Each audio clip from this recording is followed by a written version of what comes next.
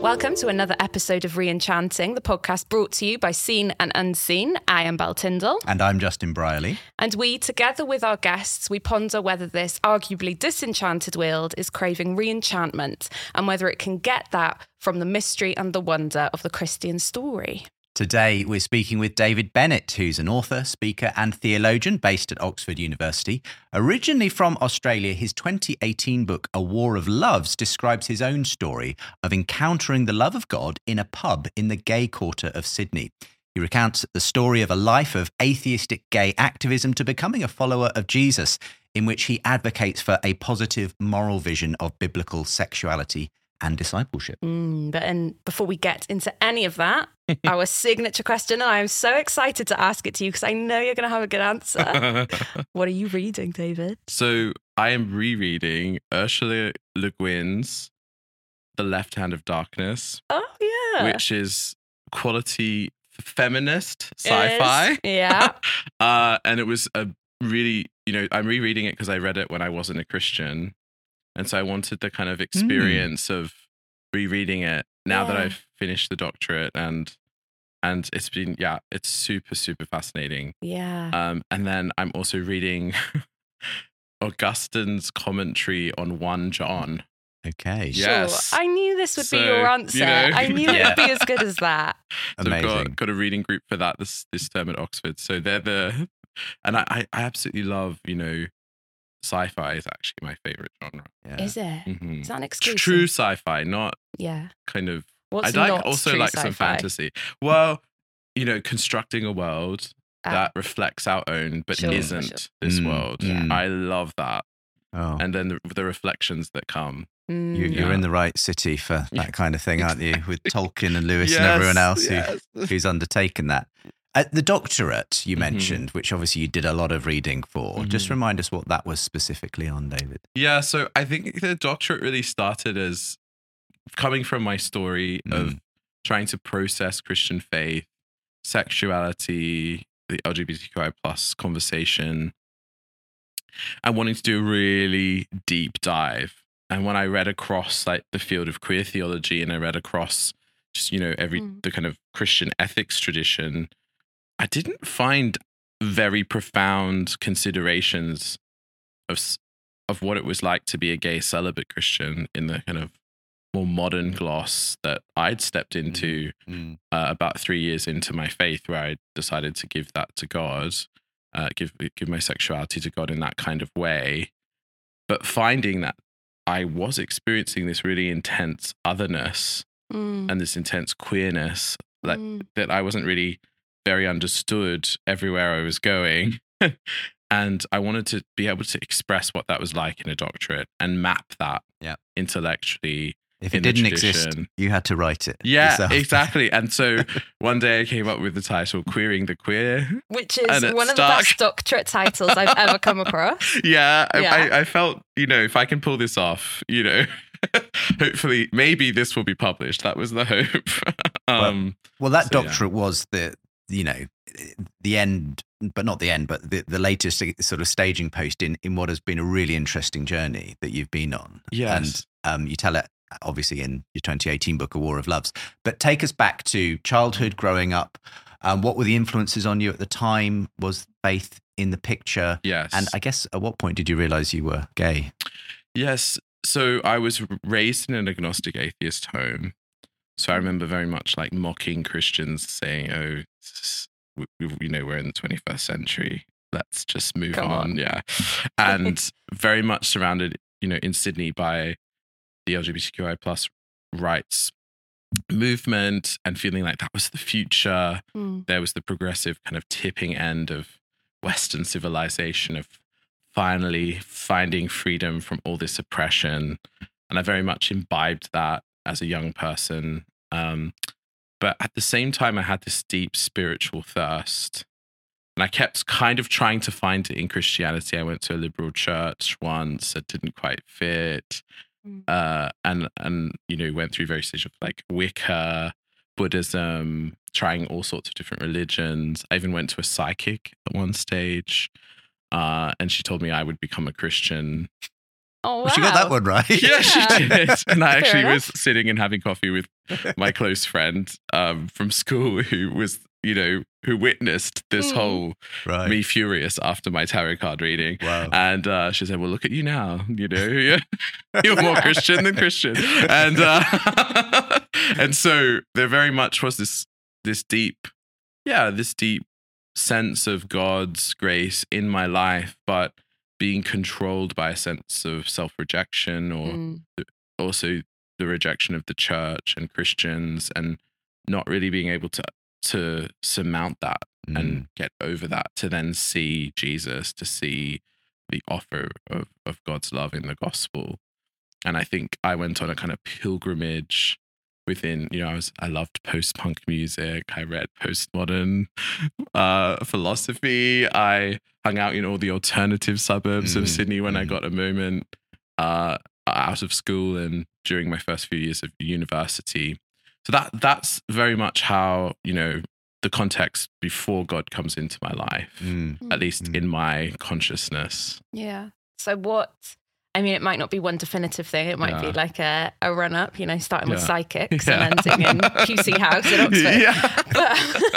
But like, what changed? Was there a moment or a few moments that just turned your life upside down?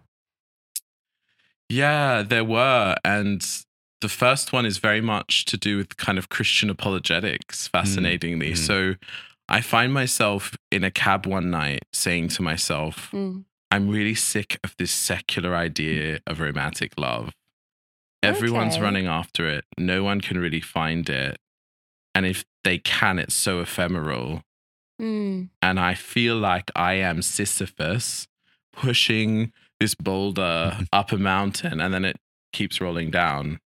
In every relationship I was having, I went to a Sufjan Stevens concert with a boyfriend, and he said, David, you're too profound for me. And I didn't even know Sufjan Stevens was a Christian. So there was all of this going on. I didn't know he was a Christian. Yeah. Is he a Christian? Yeah. Yeah. Of a sort. Should we get him on Re-enchanting?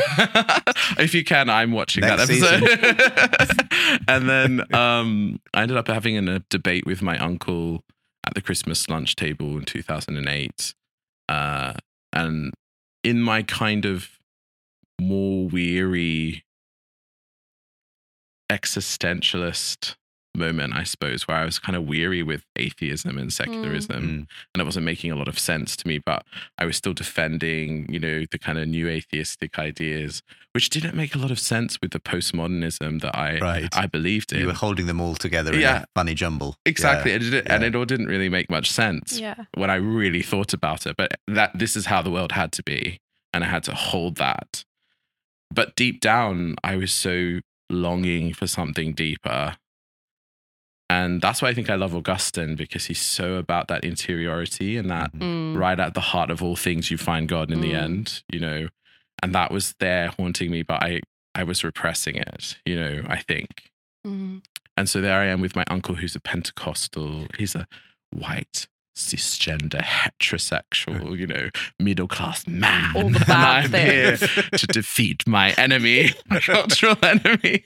And so he mentions God, and I say, oh, yeah, sure. There is no absolute truth, and you can't communicate truth with language, let alone talk about God. It's all ridiculous. So just come off it. Like, living in the sky with a first century Palestinian Jewish carpenter isn't helping anyone, so I was making these kinds of arguments. And he said, well, David, thank you for that, but there's a few problems with what you're saying. That you say there is no absolute truth. That's an absolute truth. And you just communicated that with language. So you doubly contradicted yourself. And I love the philosophical debates that must have happened around your dinner table. On know. we have a frequent strong basis. dose of Greek in our family. So unlike maybe in British situation, these topics are very much live in the family. But yeah, and then, as I kind of have obviously a negative reaction to what he said, although he was very loving towards me, he had this kind of vision of God coming into my life, and the Holy Spirit kind of coming upon me in 3 months' time. So he said that to you? Yes. Oh, okay. No, sorry, he didn't say that to me. He said that to my mother and my aunt, okay. and they started to pray for me. So they're charismatic Christians. And so for me, I never knew, eventually when I do become a Christian, it didn't make sense to me that some people were like, there's no such thing as charismatic. I was like, is there such thing as charismatic Christianity? I thought there's just Christianity. That didn't make any sense to me because of the nature, the kind of supernatural nature of how God revealed himself to me. And then exactly 3 months later, March 2009, I was in a pub in the gay quarter of Sydney, as Justin describes, and there's a young filmmaker there who's got her film into the largest short film competition in the world. So in my kind of woke, before woke was woke, postmodern worldview, she was like the crowning jewel of my university. And everyone was talking about her. How did she do this at the age of 19? You know, Baz Luhrmann is like mentoring her. Like, wow, it didn't get better than that. You know, so I asked her, how did you do this? And she said, well, the real answer is God.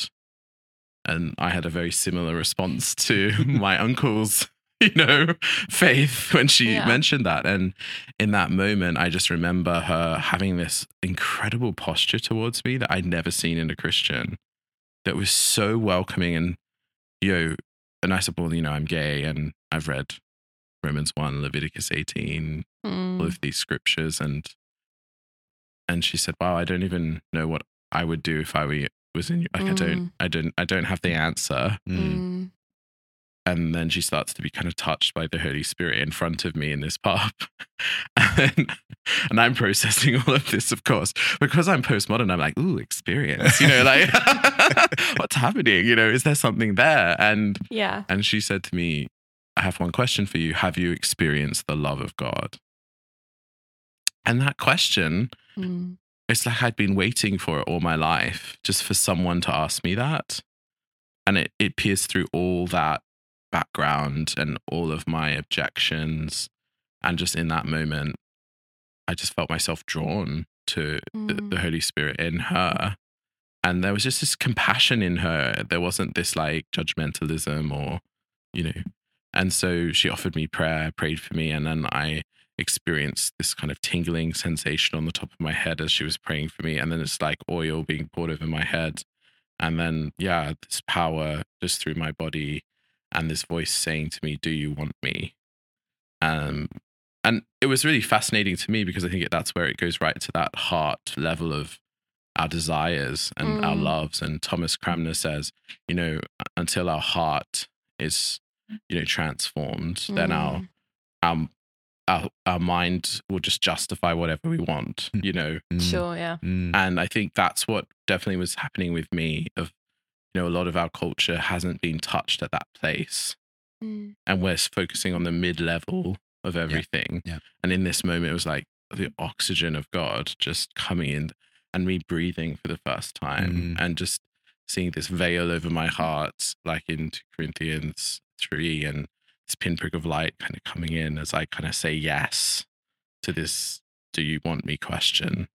And then really like having a negative reaction to what was going on because I still had the mind of an atheist gay activist. Sure.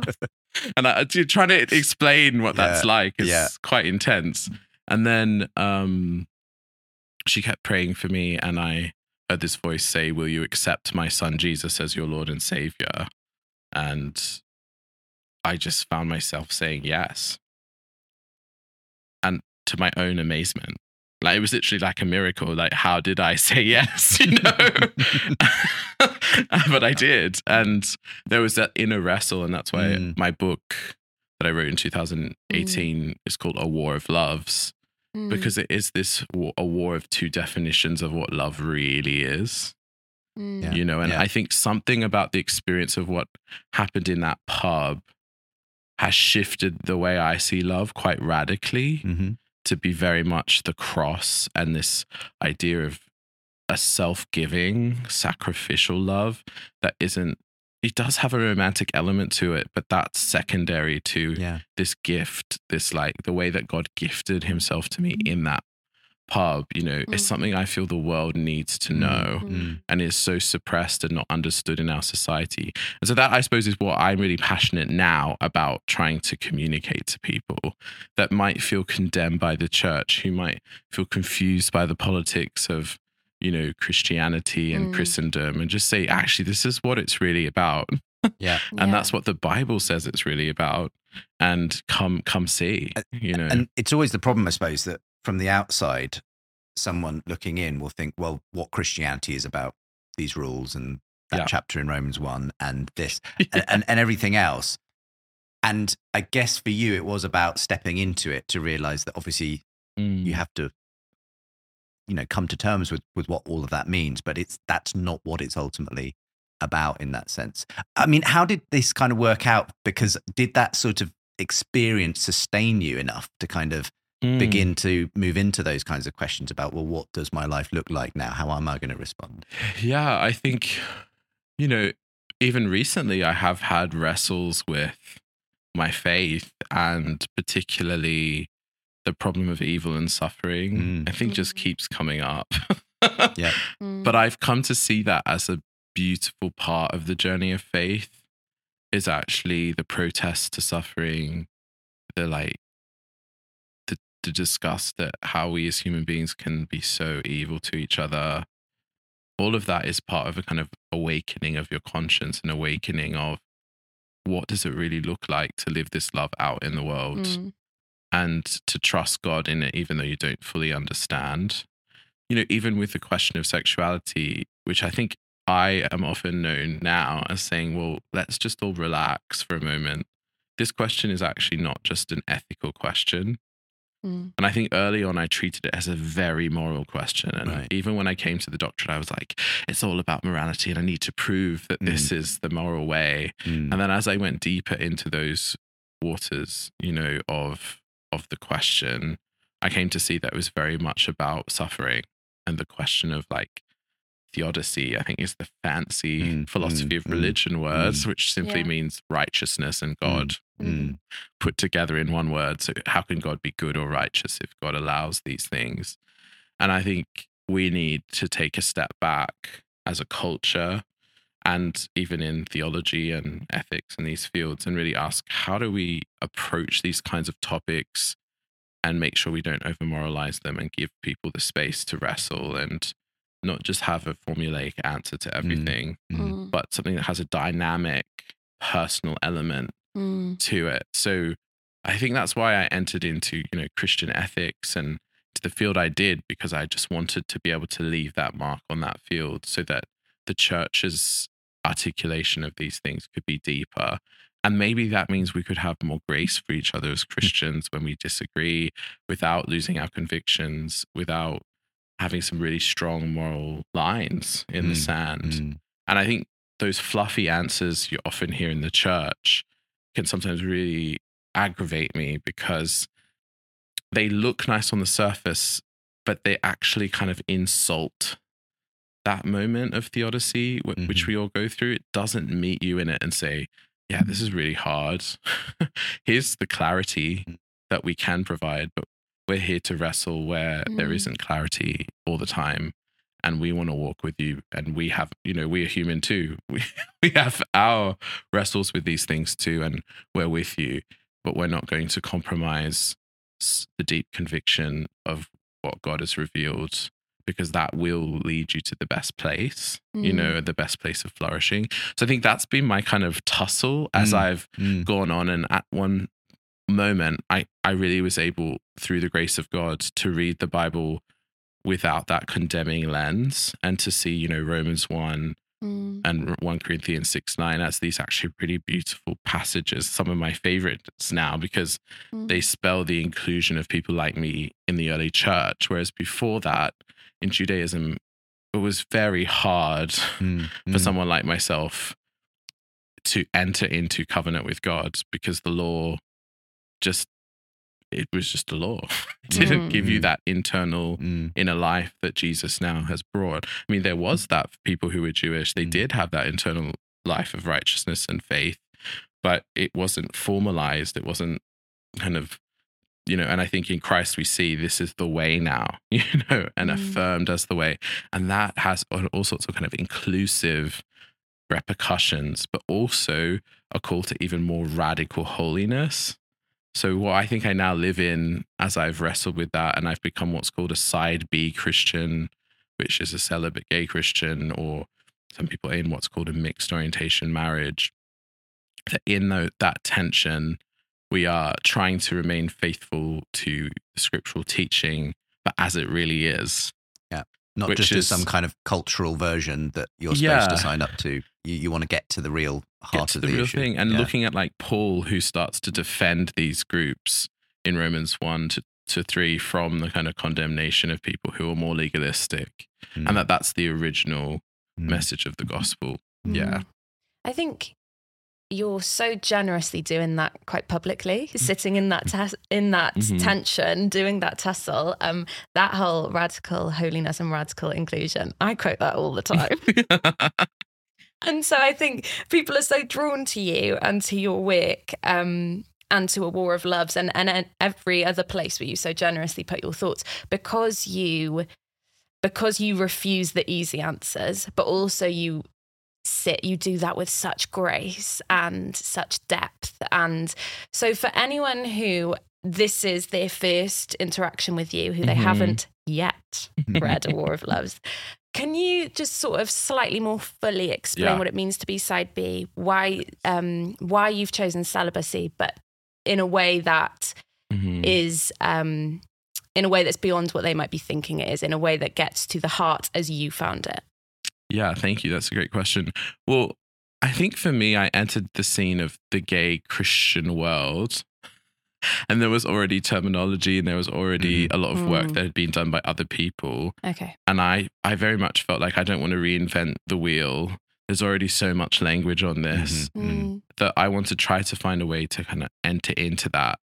And as I looked at the various discourses, the more side A would be, I affirm that gay marriage could be the will of God for my life at some point. And that could take various forms. Yeah.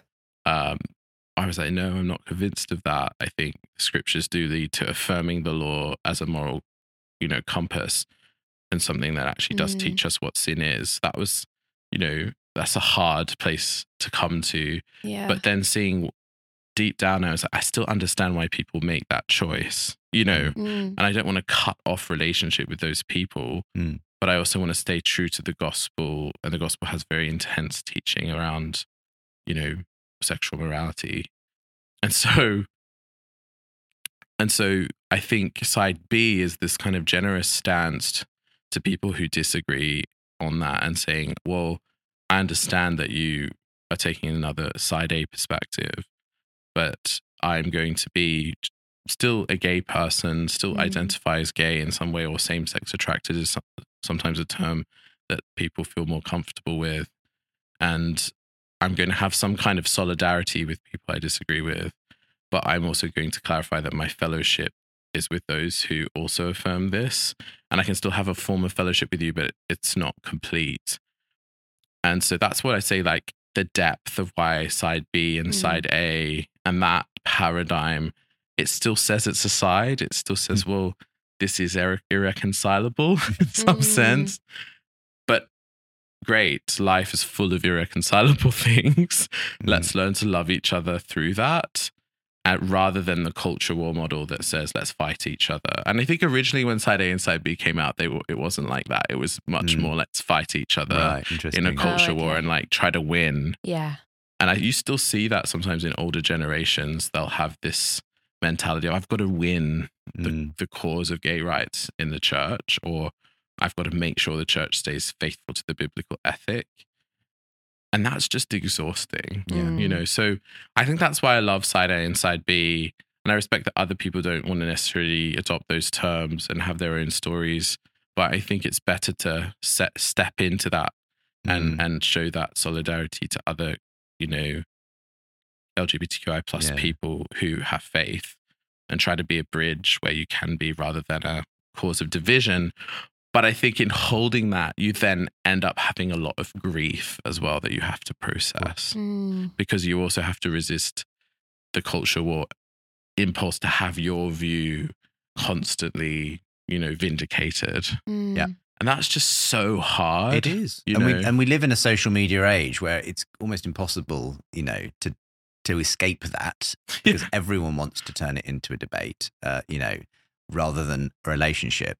I mean, how do you consciously try to inhabit that place of grace and relationships, even with people where you may come to different conclusions, without it just turning into a she said, he said kind of debate? Justin, it's such a good question. I mean, I really feel like I'm only just scratching the surface of this. But I think friendship has to be at the heart of it. When you sit down with someone and you share a meal and you see their humanity and you know, there's something that's unlocked in you that even though you so disagree and it's so important and fundamental, you're able to somehow move through that to love them. And they, you know, in some of the friendships I've built with side A people, they actually will be really honest with me and say, you know, you make me want to be side B. And I'll say sometimes, yeah, sometimes. I don't know if I would say that exactly, because I just feel like I was there in my story. You know, I've been there and I've kind of died to because that world. that was your perspective, I think, early on in your Christian journey, wasn't it? Was, you were going to definitely. a church that essentially affirmed, you know, active same-sex relationships and so on. You obviously, over the course of time, came to believe, actually, no, that isn't where I can stand in good faith and so on. But what I really appreciate about you is that you don't enter into it in a kind of, I have to demolish the other side. It's you're trying, as you say, friendship has to be at the heart of it. And I just think there's not enough of that today. But it's a really difficult tension to exist in, because I'm sure you're constantly being pulled by both sides to kind of take a more kind of dogmatic stance in some sense or another. Yeah, I exactly. And I think the figure of Augustine in my research really helped me. It was like a kind of medicine to my soul. Because, you know, figures like theologians like Karl Barth and the whole German tradition was like super dialectical. And, you know, Augustine's not he's also dialectical, but he's like, well, there's a tension here. There's the city of God and the city of earth. And we're living in the in-between, and that's okay. But remain faithful to the love of God in your life within that tension. And that really helped me, like gave it grammar. And I think that's why Augustine's having a resurgence at the moment, because a lot of people are finding themselves in the tension. Christians are finding they're actually not that Christian. And secular people are finding they're actually not that secular. Yeah. That's a really interesting way of putting it. Yeah. And I have so many questions. I'm going to start with this one. So because I think your work and your wisdom is so much to do with what has your relationship with Jesus, the love of God, what has that taught you about your identity, part of that being your sexual identity, your sexuality? Like, how does the love of God frame that for you? What I think I've learned through the love of God is there is this universal, non-sexual eros. I suppose it's a difficult word in our culture, but I'm going to use it intentionally. It's like a passionate longing for union with the other. Is how I would define it. Which is so often put in the romantic box. Yeah. It's really rare that it's taken out of that box. All these people who can't have romantic relationships in our society are just thrown off as like, you know, refuse on the waste heap of history. They're evolutionary dead ends that aren't, you know, don't have any utilitarian value. Let's really go there, you know. Why not? And you know, they're just this. But this idea that actually at the heart of the existence of the world is this love, this union, this desires union with you and with the whole world and all the goodness in the world. Like, that's the best news ever. And that while my eros as a human might be all over the place, and you know, one of the earliest church fathers, Ignatius of Antioch, he says, my eros must be crucified. And then Charles Williams at Oxford said, only so that it can be raised from the dead. Like, I love that. Yeah. Our culture is looking for eros that has been resurrected. And so I think I'm like, how do we show the world what that eros looks like that is perfected by agape, by the self-sacrificial love of Jesus in us, so that you have our ascending love coming and touching the descending love of God. And in that is this kind of union of desire and longing, like satisfied, And I think we've looked at sex in our culture as like that place to find that completion, because it was designed as a sacrament or as a sign of that deeper reality. But Augustine also says, don't privilege the sign over what is being signified by the sign. And I love that too, you know. So I'm trying to privilege that by being a celibate person. I'm saying, no, there is this greater love for all people, and it's universal, and you don't have to be married, and you don't have to have sex, and you can be an evolutionary dead end, and you have you matter, you know. And I think that's also another thing about being queer or gay, is you are an evolutionary dead end. Like, you're not passing on your genes. You're not part of natural selection. You might have this weird, indirect, mimetic influence on the evolutionary process, but who wants that? You know, like, I have been told from a young age by secular humanistic evolutionary thinking, you don't really have a purpose. Interesting. And it was only when I found God, it was like, no, as a gay and queer person, everything matters. Everything is loved. And I was at Cambridge University recently listening to a lecture on Maximus the Confessor. And he says, everything is originally from the one and is a like reflection outward of like this one logos, this like idea of like an ordering principle. So that even the things that don't have any purpose, like those animals that never became a new species, or queer people or disabled people or poor people, whatever the category is, they all have this inalienable value, because they all come from this one, and then everything will return to God like that. And that's become a really beautiful picture for me of like the value and purpose of the world. And it's given me so much hope, and it's re-enchanted the way I see everything. I mean, you're kind of, it sounds amazing, but I'm sure on a daily basis, you're fighting against kind of the whole world, kind of sending you a completely different message, which is, it is all about the physical fulfillment of Eros in this life. And of course, you know, we are bombarded through Hollywood, social media, everything, that this is the purpose. This is where, you know. So how do you kind of, at a very practical level, deal with that in your own life? You know, it's wonderful to have the kind of the highfalutin theology, if you like, but what does that look like when not you're just like, a symphony. My social media feed just screams at me, "You're strange, David," basically.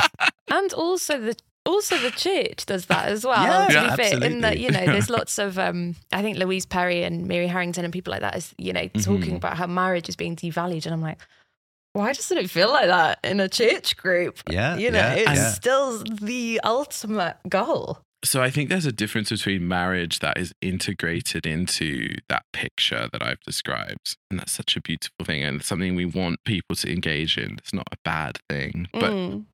But marriage that's separated from that picture becomes a kind of God sex.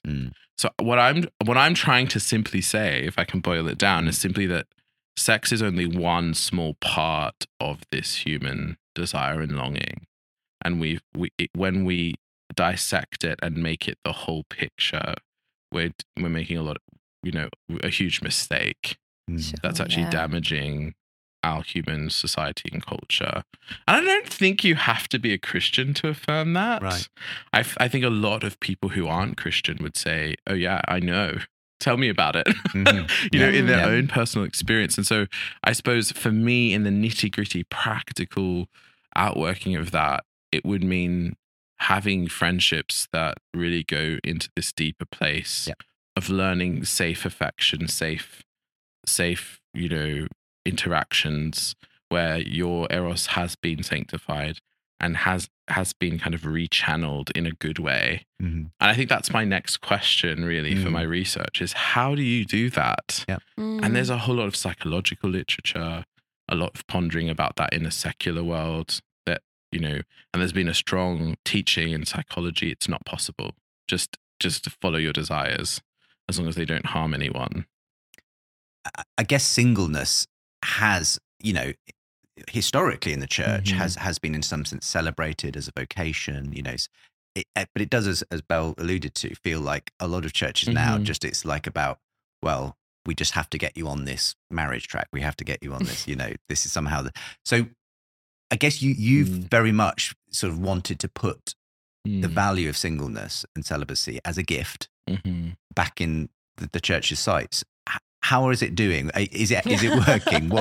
What could the church be doing a lot better right now in that respect? Sometimes I feel like St. Anthony in the cave with the Arians outside, dramatic. No, it's not that bad. I think, honestly, it comes back down to just really ordinary human life. Friends, meals at tables, tax.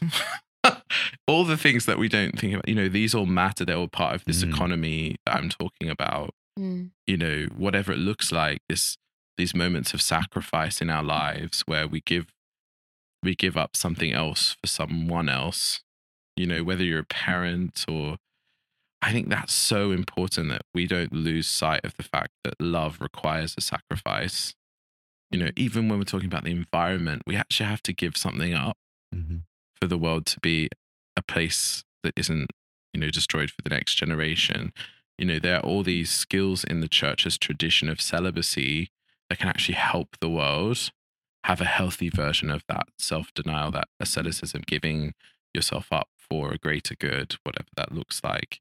And that, I think, as Christians, we need to dig deep into our tradition, and we also need to live it out.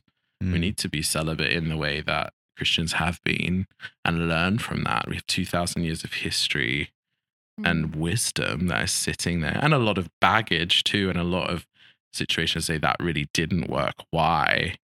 And the church, I'm trying to encourage the church to do that. Yeah. But unfortunately, the church seems to be wanting to avoid anything to do with celibacy because it's perceived in a certain way on a popular level as what has caused, sexual abuse crises, right, of these things. But actually, when you question that popular level, more superficial belief, no, that's not what causes abuse. The inner disorder, lovelessness, sinfulness, whatever you want to kind of call it, within us as humans is what causes that. You can be married and that doesn't have any effect on your desire to, do something horrible to someone else. Yeah. The idea that marriage solves the problem of a kind of inner abusive disorder desire is kind of crazy when you think about it. And actually that does bear out when you look at it more deeply. It's not celibacy that causes that. So I think that's a misdiagnosis. And I think what I also find fascinating is when you go back throughout history, looking at a lot of the philosophers, they were all saying, sex actually gets in the way a lot of the time of a healthy eros. Sex can be part of a healthy eros, but most of the time it gets in the way of it. And you've got to learn how to rechannel that desire so it becomes something that actually loves someone else, sacrifices for someone else, isn't just selfish. So I don't want to get rid of the pleasure and the joy and the delight, but I don't want that to become, the whole schema. We need to make sure that is happening so that we have healthy relationships. And I feel like as a Christian, I don't have to make someone else a Christian to see that. I think that is something that's evident, whatever your worldview. Yeah, because there's pleasure and joy and delight in singleness. Yeah. We're just really bad at spotting it and celebrating it. And so for example, one thing I always think is if you're a single person, you just don't get celebrated very much because you haven't got your engagement party, your That's why I got wedding. Consecrated recently. Tell us about that. Tell us about that. What was that then? Yeah, well, I was watching an Instagram video of a Austrian lay Catholic lady called Bennett Lang, and she in Salzburg Cathedral. I was watching this video and she's in this huge, beautiful white wedding dress, like something out of The Sound of Music. Nice. and then you think, where's the bridegroom? You're kind of looking around the cathedral and there was no bridegroom. Okay. It was just a bishop who lifts his hands and then she just prays over her. And then she's on the ground, prostrate before God, giving her life to Jesus. And I just broke into tears. I was like, that is so beautiful. And a very visual idea of the bride of Christ, quite literally. Yeah. And, yeah. you know, Catholicism, which is not necessarily my tradition in every way, seeing that in my sister and being like, wow, what a witness. How could I do that in a kind of Reformed Anglican, whatever you want to call it, way? And then I wrote to my friend N.T. Wright and said, what do you think about consecrating me to celibacy? If you're going to get anyone to do it, it may as well be N.T. Wright. Yeah, Jesus is going to put a ring on it. What do you think? It's like, oh, let me check my diary. That was a good impression. and he had the weekend free, and it was right on my graduation and my, you know, on that day after I'd written a doctorate about celibacy, I was able to actually put that into practice and to really experience that nuptial romance of God. I mean, I love the Beyonce reference. I don't know if N.T. Wright got it, but I'm always trying. It's about like, but literally you've put a ring on it. You've said, I'm devoted to Jesus. This is kind of, you know, where it's at. And I think what I am really challenged by your story in your life is that, as you say, Christians sometimes settle for less than that. And they kind of substitute their physical relationships for what is that? We're actually being called to something much deeper. And we forget that Jesus was a single man, for goodness sake, you know. Yes. It's like exactly. the person that we're supposed to model our life after most did not have a partner. So it's kind of like, I find you so challenging in that sense, David, because whenever I read your social media, which is often kind of you experiencing something quite big and difficult, because you're kind of, you put it out there, you know, the ups and downs. But I love the way it always comes back to challenging me to say, am I really at the, you know, experiencing what God really has for me, or am I substituting other things for that? Yeah. And Justin, I think for me, it comes from being basically the same kind of human as you are. You know, a lot of what I'm saying is often preaching to myself, you know, out there. It's a kind of, whatever I feel I'm preaching to myself, I'll say, is that a private preaching or a personal preaching? Sometimes I maybe get the distinction not quite right, but I try to. And sometimes I feel like, no, this is a personal thing that I think will help other people to recalibrate their heart and reorder their loves. And so that's the hope, is that I could live a life that might help people do that, and find a deeper love that will animate their life. And I think, you know, I wasn't looking for God, but I was looking for love, and I found out that God was love. And so that's it. You know, I feel very much like I'm a kind of, in a positive sense, a slave to that love. I can't escape it. I can't leave it, even when I want to, even when I'm struggling and wrestling. And I look at all the biblical authors, how they communicate their lives, and it's so like that. It's a beautifully ordered mess. And I think that's why people struggle with the Bible, because they say, well, how do I understand this? It's not all nice and neat and ordered. It's like, well, yes, it is ordered. There is an order, but it takes patience to find it. And I do continually find that beauty and that order in God's word and in the ways of God. And I think it has such a power to re-enchant our culture. And I'm always hoping and praying that more witnesses to that will stand up and be counted. And so that's why I love your podcast. We love having you on. Yeah, I think so. Just one final question, which you've answered again and again and again throughout this whole thing. But if anyone is watching this and they're not a Christian, but they are a part of the LGBTQAI community, is Christianity good news for them? That's such a good question. I think if you adopt the categories of our culture, the gospel doesn't look like good news for us as LGBTQI plus people. But I think if you have the patience to look a little deeper, to kind of trust that maybe God might be there, and maybe all that pain you felt in trying to wrestle with this topic and with the church and Christians, and, you know, they failed you. If you can pierce a little deeper, I think it absolutely is the most fantastic news. Because the reality was, as I said, you know, in the moral law of God, there was no way for gay or queer people, LGBTQI plus people. But the New Testament is full of people like the eunuch becoming the like foremost sign of new creation in Acts 8. The eunuchs were didn't fit in the binary of male and female. You know, you had women lifted up, you had all the poor and the oppressed, you know, being given this good news. And that good news is for us too. It's so deeply for us. And I have found, as I've followed God and given my life to him as an LGBTQI plus person, God hasn't decreased my queerness, he's increased it. It just looks different to what I expected. He's queered the queer. He's queered the queer. To quote you. And so I don't feel any need to repress that or reshape that, I think. But it looks different to what secular LGBTQI plus people maybe are expecting. But I think... Because even the LGBT movement can have a kind of a script, you know, it's like you can be queer, but you have to be queer on these terms kind of thing. And it's an extremely heterosexist script when I think about it, because it's saying, say you're exactly like heterosexual people and marriage is the only way. And, you know, everything that was used to oppress us, we are adopting in some kinds of ways. Not everything, but this kind of essential belief that sex and marriage is the only way to flourish. So if you can take anything from this, it's that there really is a way there if you want it, and no one can take that from you. It's a free gift by faith. And that has been such a source of solace. And that love that I experience is what has held me even when it's really hard and I am misunderstood and I am rejected in some of the ways that I feared I would be if I became a Christian.